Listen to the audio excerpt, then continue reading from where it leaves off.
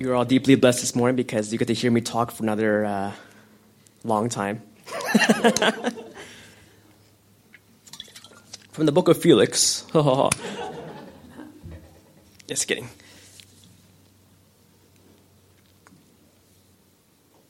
Just a fun fact.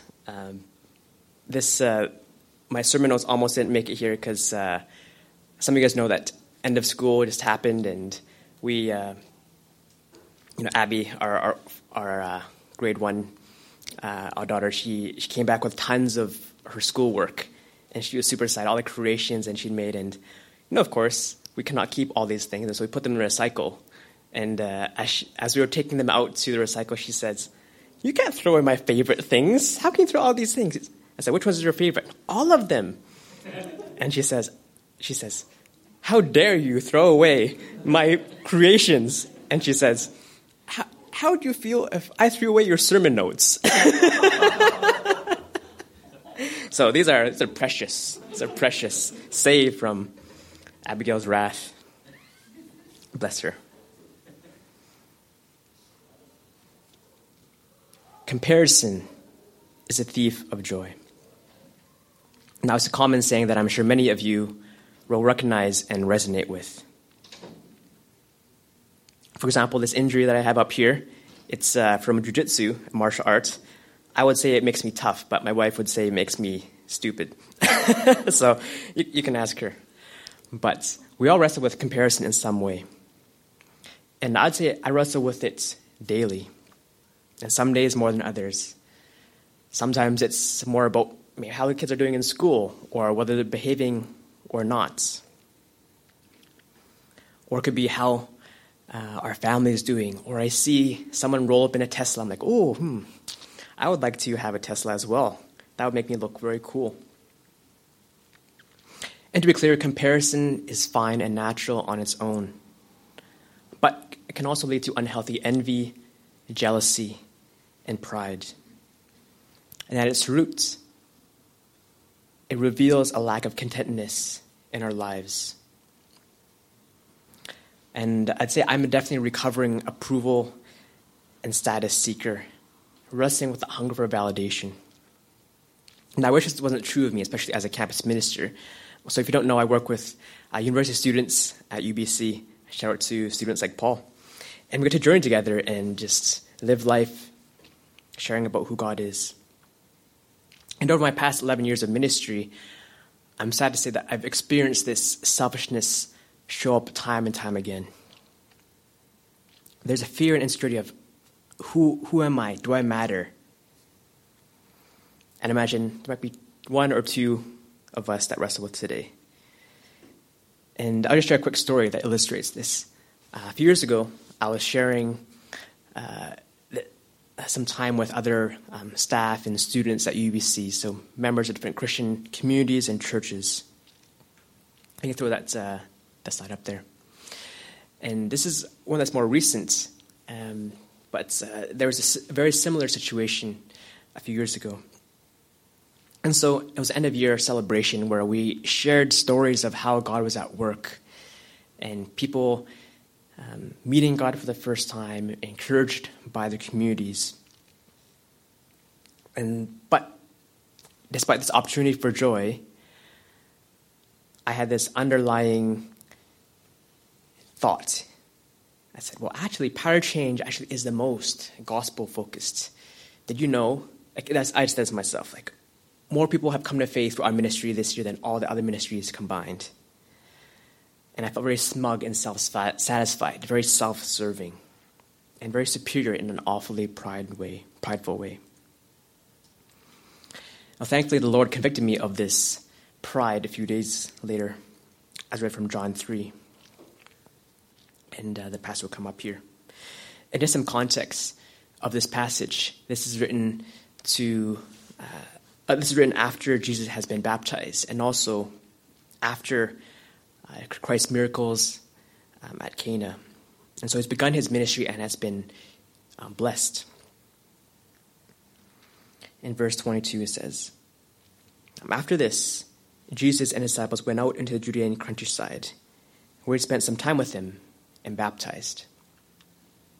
Now John was also baptizing at Aenon near Salim, because there was plenty of water, and people were coming and being baptized. This is before John was put in prison.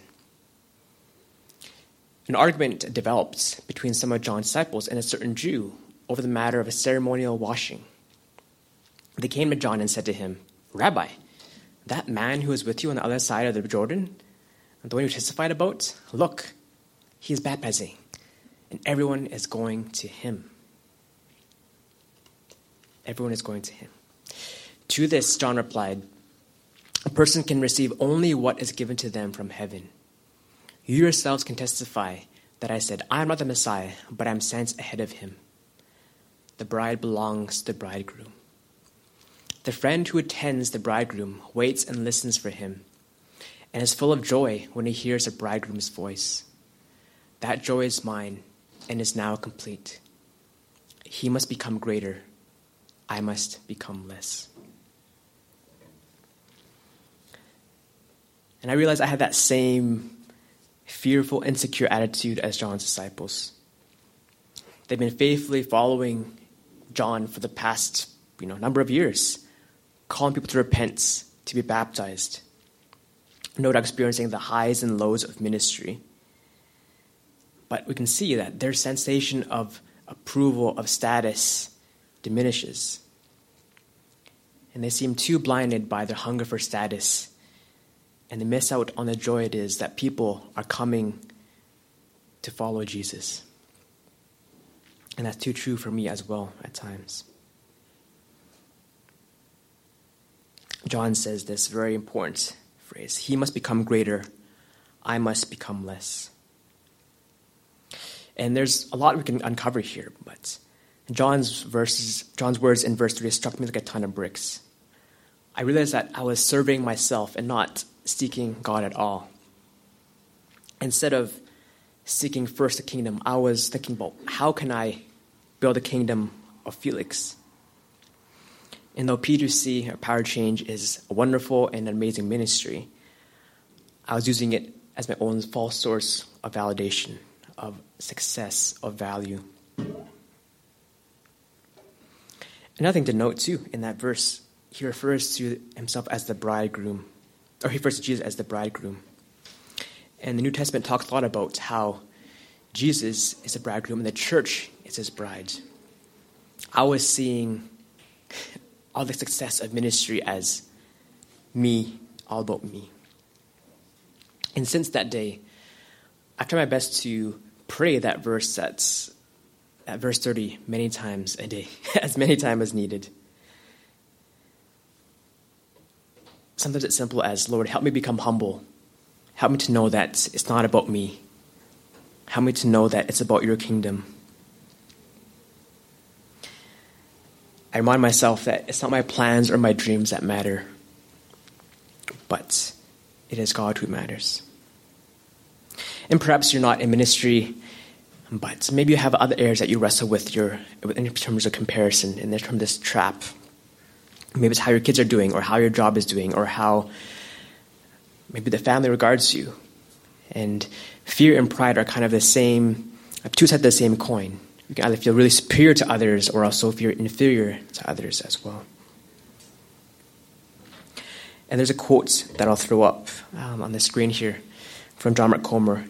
He's a pastor in the States, Oregon, that I appreciate. He says, "Our culture is obsessed with image, with looking good over being good, with applause and accolades from people, rather than attention and approval from the Father. It's exhausting. Always trying to keep up, stay cool, stay informed, well-read. We end up living with our emotional state rising and falling based on what people are or aren't saying about us. We end up living into a stereotype from our culture to act, dress, think a certain way, rather than identity and calling from God. Living under the tyranny of the approval or disapproval of other people."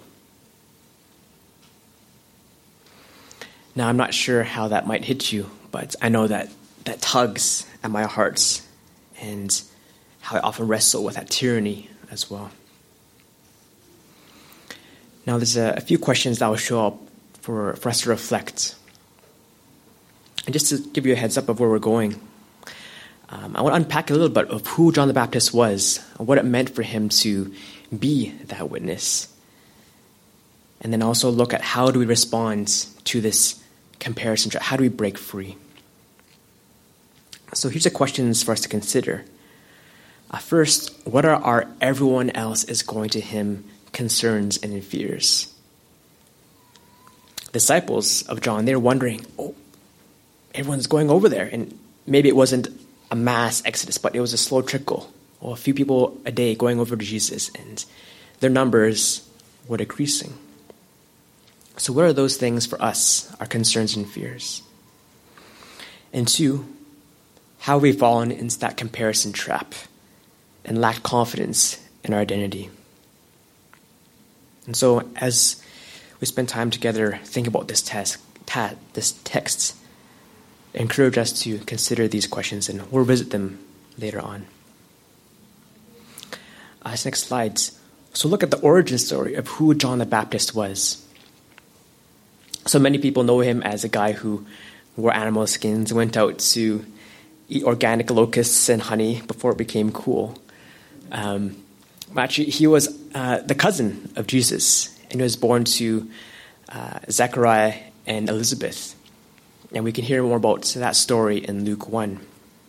And he was conceived miraculously. They were a very old age, and so at a time when it was impossible to conceive. And long story short, there was an angel that appears to Zechariah saying, "You have a son." And he says, "No, definitely not." And kind of as a semi-punishment, the angel makes him mute for a time. And he becomes able to speak only when he says his name will be John.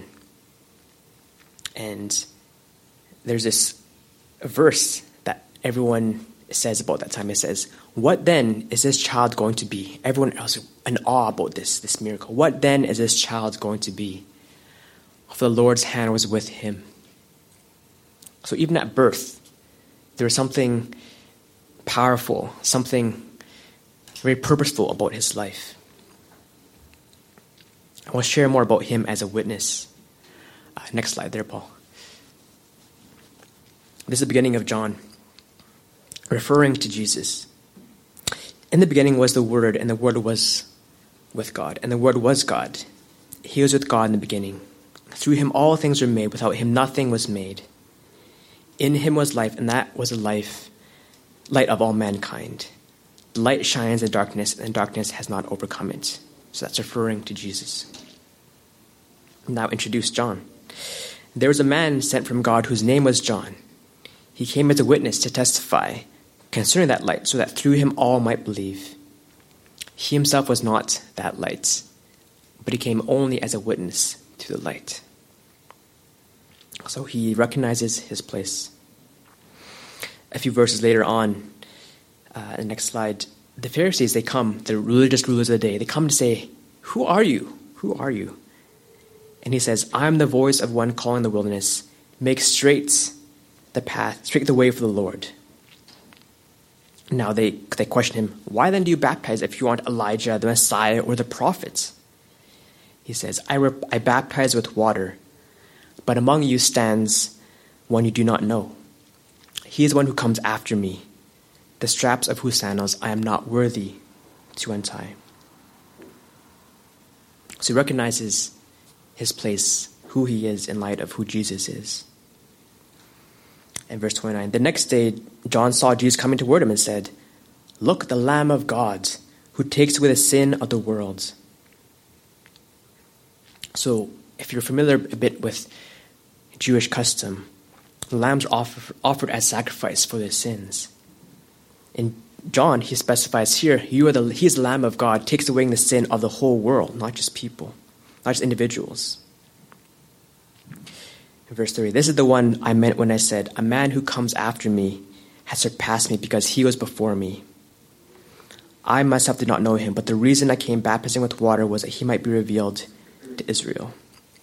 And I think the context of this 31 is he did not know that he was the Messiah yet, because I'm assuming that growing up as cousins, they had play dates and so on. So they were not unknown to each other. In verse 32, then John gave his testimony. I saw the Spirit come down from heaven as a dove and remain on him. This is the baptism of Jesus. And I did not know him, but the one who sent me to baptize with water told me, the man on whom you see the Spirit come down and remain is the one who will baptize with the Holy Spirit. I have seen and testify this is God's chosen one. And again, he recognizes who he is, he recognizes who Jesus is. We continue to see in verse 35 his humility. The next day, John was there again with two of his disciples. When he saw Jesus passing by, he said, look, the Lamb of God. That title again. When the disciples heard him say this, they followed Jesus. And interestingly enough, one of those disciples that followed was actually Andrew, who ended up following Jesus. And Andrew's brother was Simon Peter, who we know was one of the more impactful disciples of Christ who found the church.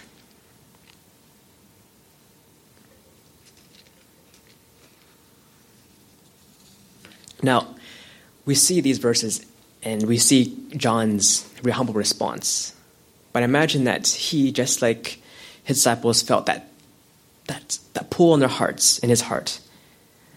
I wonder about, am I right in my calling? What's going on? How come people are not following me anymore? They're following Jesus.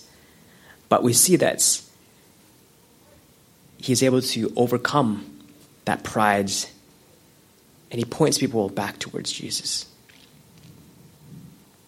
The disciples, Jesus sees them following and says, what do you want?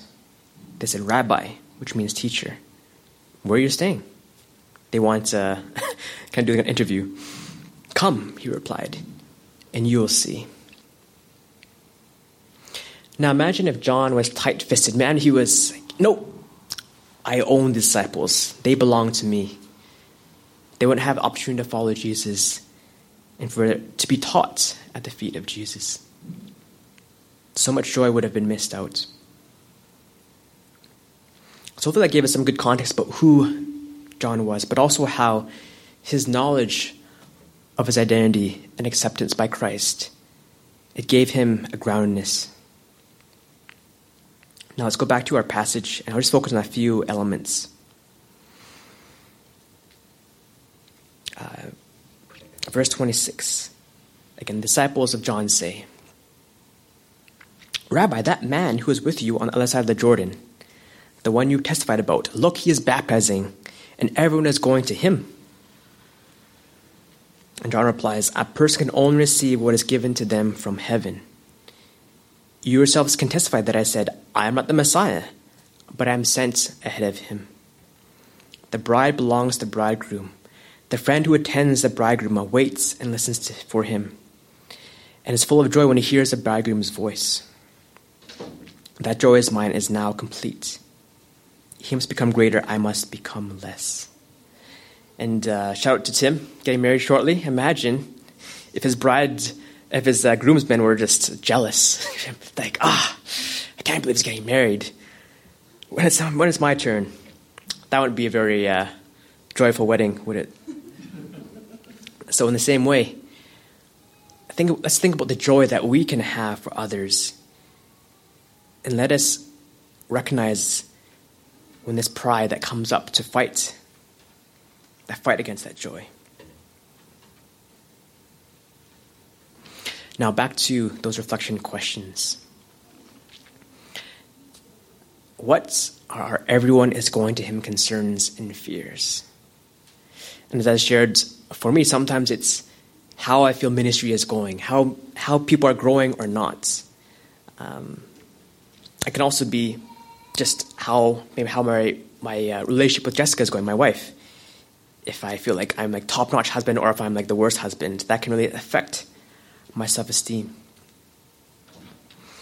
Or secondly, how we've fallen into comparison trap and lack confidence in our identity. And now these will change depending on our stage in life. When I was at university, I was always wrestling with, who got a better mark now? Now, as a parent, Ab gets a report card. I talk to other parents. What did your kid get? how are they doing in school? I have that measuring stick.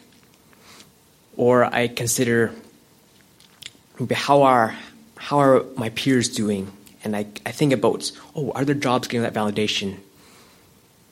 So, what is it for you today? How do you fall in the comparison trap? Now, I don't want to leave us with being stuck in that trap, and so I'll walk through 4 steps with us that will help us to break free from these traps. First is to look for a comparison and confess it. Look for a comparison and confess it. Now, if you're wondering how you might do that, it maybe becomes very natural to you. But one way to find out what that might be is when you're feeling strong feelings of jealousy, of envy, of frustration. Those might be pointing towards a place where you're insecure, where you might feel inferior or maybe superior to others, fear and pride again. And newsflash, this is not a fun exercise, but it helps us in the right direction. So look for a comparison and confess it. And diagnose the problem. The second step is to preach the gospel of acceptance to ourselves. Preach the gospel of acceptance to ourselves. Now, what is that gospel? It's not just work harder, grind out. Our foundation needs to come from someone else beyond us. And there's a great verse written by Paul in Romans that specifies this. Romans 8, and the verse will come up here. He writes, "What then shall we say in response to these things?" He's referring to charges, accusations. "If God is for us, who can be against us? He who did not spare his own son, but gave him up for us all. How will he not also along with him graciously give us all things?" Oh, sorry. I didn't get these one to you, Paul, in time, so it's my bad. Just listen to my voice. Listen to my voice. "Who will bring any charge against those whom God has chosen? It is God who justifies. Who then is the one who condemns? No one. No one is condemning us anymore. Oftentimes it's just us who condemns ourselves. Christ Jesus, who died, more than that, who was raised to life, is at the right hand of God and is also interceding for us. Who shall separate us from the love of Christ? Trouble or hardship or persecution or famine or nakedness or danger or sword? No, in all these things we are more than conquerors through him who loved us. For I am convinced that neither death nor life, nor angels nor demons, neither present nor future, nor powers, height nor depth, or anything else in all creation will be able to separate us from the love of God that is in Christ Jesus our Lord. And that key right there, the love of Christ, love that is in Christ Jesus our Lord, not through our own actions. Our actions have a role to play to get out of these traps, but our foundation is through Christ. So, look for a comparison and confess it. 2, preach the gospel of acceptance to ourselves. And thirdly, preach the gospel of acceptance to others, to one another. Preach the gospel of acceptance to others. Now, the great thing about being community is that we recognize we can't do it on our own. If we do think so, we don't go very far before we realize that we need help.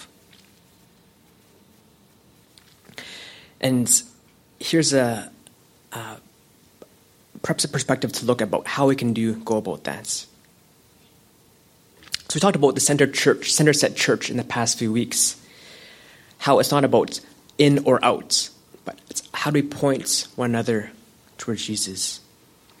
How can we help one another walk towards Jesus? Just like John the Baptist, he sent his disciples, hey, here is the Lamb of God, follow him. Let's point one another to Jesus. And Jessica's really amazing at this, my wife. Especially when I'm being too hard or too strict on the kids, who are very saying hi. When I'm being too strict or too punishment-oriented, she says, have grace. They're just kids. And I said, no, they're just kids. She reminds me my value isn't as how well are the kids behaving or how am I doing as a father. Or sometimes it's as simple as saying, maybe it's Jessica to me or me to her or to someone on our staff team, and we say, you are worth more than your ministry. You are worth more than your ministry. You might insert blank for yourself. You're worth more than your job as a teacher, as a pharmacist, as a musician. We don't really need to add spiritual language. We can just say, God accepts you. Very simple. And Paul, do you have those 4 things of the God is gracious? Yeah. Awesome. Great. So, if you like a 4-step program, this might help for you too. And so, one thing that's helpful for us to consider is, 1, what is true of God? He is gracious. 2, what is true of my sinful self? I like to prove myself to others and to God. 3, how is Jesus the hero in response? The gracious one become the outcast one. On the cross, he was rejected. He was put away from the Father that they had been together for eternity so that we could have acceptance. We could be accepted by him. And how do we respond? In faith, we trust that it's God's work that matters and not our own. We are accepted through Christ, and so our rise and fall, our performance can go up and down, but that doesn't change who we are as people.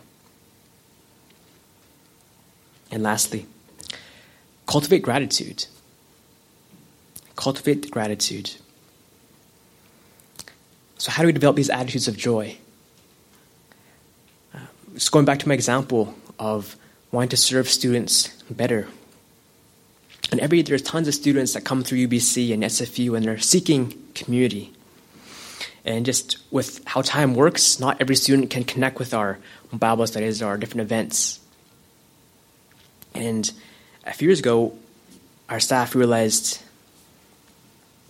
hey, why don't we make a connection with another staff from another Christian group and make that direct introduction. And so we would start having meetings. I'm sorry this doesn't work for you in Power Change, but InterVarsity is a great community that we'd love for you to plug into.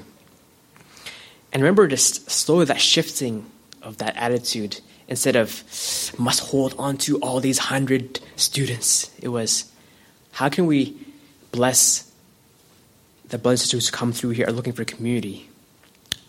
Help them to be plugged into somewhere where they can be cared for. It didn't matter whether they're in Power Change or some other community. The bride belongs to the bridegroom. The people, the church belong to Christ. Let us take joy in that. And as I close, I'll invite our worship team to come up. And I'll share this final quote with us that I think ties it in together with how we need to preach the gospel to each other and ourselves. And this is from a guy named Dietrich Bonhoeffer, who was a pastor, a German pastor in World War II. He says, "Therefore the Christian needs another Christian who speaks God's word to him. He needs him again and again when he becomes uncertain and discouraged. He needs his brother man as a bearer and a proclaimer of the divine word of salvation. The Christ in his own heart is weaker than the Christ in the word of his brother or sister. His own heart is uncertain. His brother's is sure." That Christ in his own heart is weaker than the Christ in the word of his brother. His own heart is uncertain. His brother's is sure. And so let that be our reminder to not only live on our own following Christ, but also live taking joy in encouraging one another. Let me pray for us. Father, thank you that no matter our station, no matter our status, no matter how we feel life is going up and down, that you are with us, you accept us. We thank you for John the Baptist's example, humbling himself and pointing towards Jesus. May we continue to point to one another towards you, Lord. In Jesus' name, amen.